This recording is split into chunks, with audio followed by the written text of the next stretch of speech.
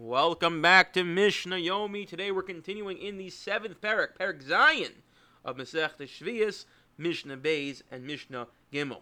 Yesterday we began the discussion of Biur, and we said anything anything that's not going to last. It's not going to last the entire year. At some point over the year of Shemitah, it's going to decompose, it's going to rot, and therefore it's no longer going to be available for the chayus pesados, the animals in the fields. Consequently, it's no longer going to be allowed to be stored in one's home. It's now subject to Biur. It has to be destroyed, brought out of your house. Says the Mishnah and Mishnah Beis. So now we're going to see a fruit or vegetable or some sort of min that is going to last for the entire year. And how long is the entire year? What does it mean to last in the discussion? Does it mean the entire year? Does it mean the whole 8th year? What exactly does it mean? But any of these things, so then they're not going to be subject to Biur because they're going to last. Again, this is a direct contract to last yesterday's Mishnah. V'od klal achar omru. And here's another klal. Kol Shehu machal adu machlema. It's either edible, it's for human consumption, or it's fed to animals as food. Umimin hatzvoim, or it's used for dye. Umiskayim baretz, and it lasts for the year. Yesh le Sheviis, so certainly it has kedusha Sheviis, it has a sanctity of Sheviis because it's food of Sheviis, Perek Sheviis. Udma of Sheviis, and if you were to exchange it for money, the money retains the sanctity of Sheviis. However, ein lo biur, ein lo dma of biur. There is no biur, and it's not subject to the money itself is not subject to biur. You don't have to destroy the money come the zman biur, because there is no zman biur, because these things will be available for the entirety of the Shemitah year. Ezehu, so let's give some examples.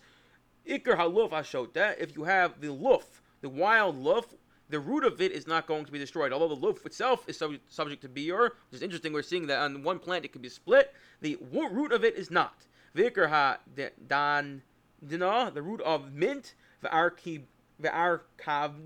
Arkavdin is some sort of grass which grows on the root of palm trees. V'chalbitzin, and the root of milky blossoms. V'ha-b'churia, and the b'churia, which is some sort of kind of unclear. It's some sort of plant as well. Umin hatzvona pua v'arechba, and you have certain categories of species used for dyeing called madder and dyer's weed.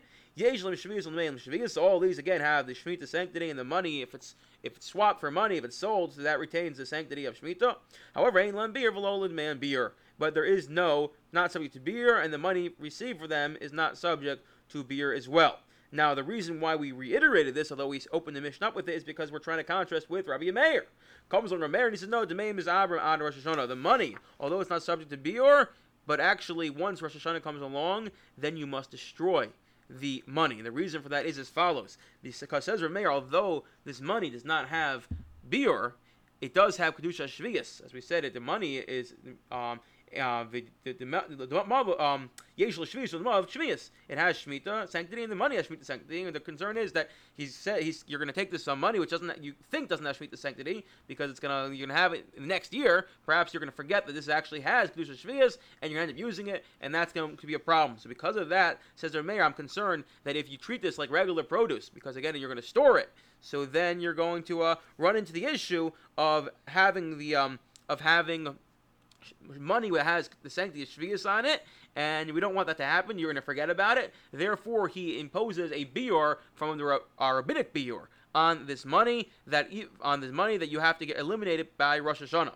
And the Chacham say, no, Amar lo, lehen ein biur. If the plants themselves do not have biur, kal v'chomer d'meyan. So certainly, if the plants don't have biur, so then the derivative of the plants, i.e. the money that you exchange for them, will not have biur. And essentially what they're saying is as follows. Yes, you are right, Rav Meir. There is this concern that perhaps you're going to use this money that has kedusha Sheviis, forget about it, which again, it's much easier to forget about money that has kedusha Sheviis than actual produce of kedusha Sheviis, because you see produce after Rosh Hashanah, you can be pretty sure it must be from the Shemitah year, but whereas when you see money, who knows when the money's from? It could be from 10 years ago, be newly minted, and therefore the concern is true. However, it's illogical to impose biur when the actual root of it, no pun intended, has no biur. So if the derivative shouldn't have biur if the root of it has no biur, and therefore the Chacham disagree and say this money, although if to treat it like Shemitah, it has Shemitah sanctity, but it's not subject to biur come Rosh Hashanah.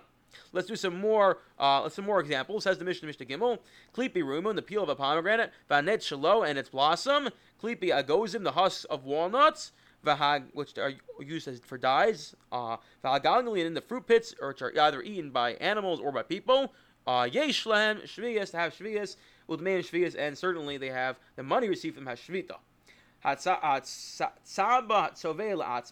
Now, a person who takes Shemitah dies, and he dyes he takes these Shemitah fruit, makes dye out of it, and dyes a wool or shirt for himself. You may not sell it because you're not allowed to buy and sell Shemitah produce. Because one does not do business with produce of the Shemitah year.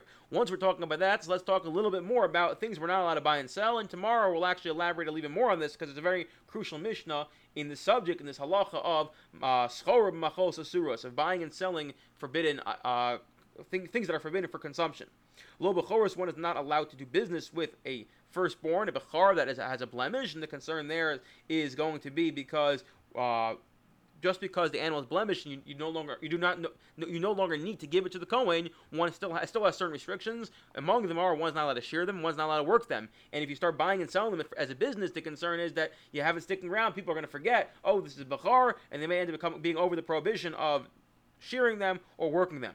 Below with Truma, not with Truma as well. Again, you start doing business with them, so it seems like the concern is going to be that might end up being eaten by a non-Kohen. Below with Nevelos, below with Treifos, below with Shkotzi, below with Ramashim. So here the concern is a little different. Part of this might be a Tamei Dekra. The part might be the concern you start buying and selling Nevelos and Treifos and Shkotzi and Ramashim. These are animals that aren't shechted properly or aren't able to be shechted because they're going to die within the year. Shkotzi and Ramashim, you have these creepy crawly creatures. So the concern there are a number of concerns, but one of them may be that you may be able to come to eat them. Again, this idea of machol sasura of schor, but machol sasura is according to most Rishonim, borrowing the Trumas Hadeshin, might actually be daraisa. Additionally, one is not allowed to buy and sell, or one is not allowed to sell Perush Sheviis. However, one who picks them who harvests them, they technically are allowed to sell them, but we have a concern that you end up buying and selling them, so then it's going to be, I'm sorry about that, something just got cut there. Let's start over again. It's the Shemitah. So the halach is one is not allowed to buy and sell Perush Sheviis for business. The pasuk tells us that you have to eat them and not do business with them. However, one is allowed to sell them if it's not for a profit, but rather to facilitate them being eaten, as you can sell them in order so that other people can eat them in order to distribute them further. Therefore, there's a concern. A person who harvests them in order to sell them so that they can be eaten, maybe he's going to end up mistakenly, it looks like business, or he's going to mistakenly end up, or unintentionally, actually selling them for a profit. Therefore, there's a rabbinic prohibition, even for the farmer himself, to sell them. However, he can pick them, give them to someone else, and they can sell them. Therefore, he can pick them, he can harvest them, and his son can sell them in his stead. If someone took Shemitah for himself in order to, in a permitted way, and then there was some left over, and then he can go and sell the rest of it because he never intended to pick it, harvest it for business reasons. He happened to pick for himself, and then he realized, oh wait, I picked too many, so then he can go and open a little stand outside his house and sell them. Everyone should have a wonderful day.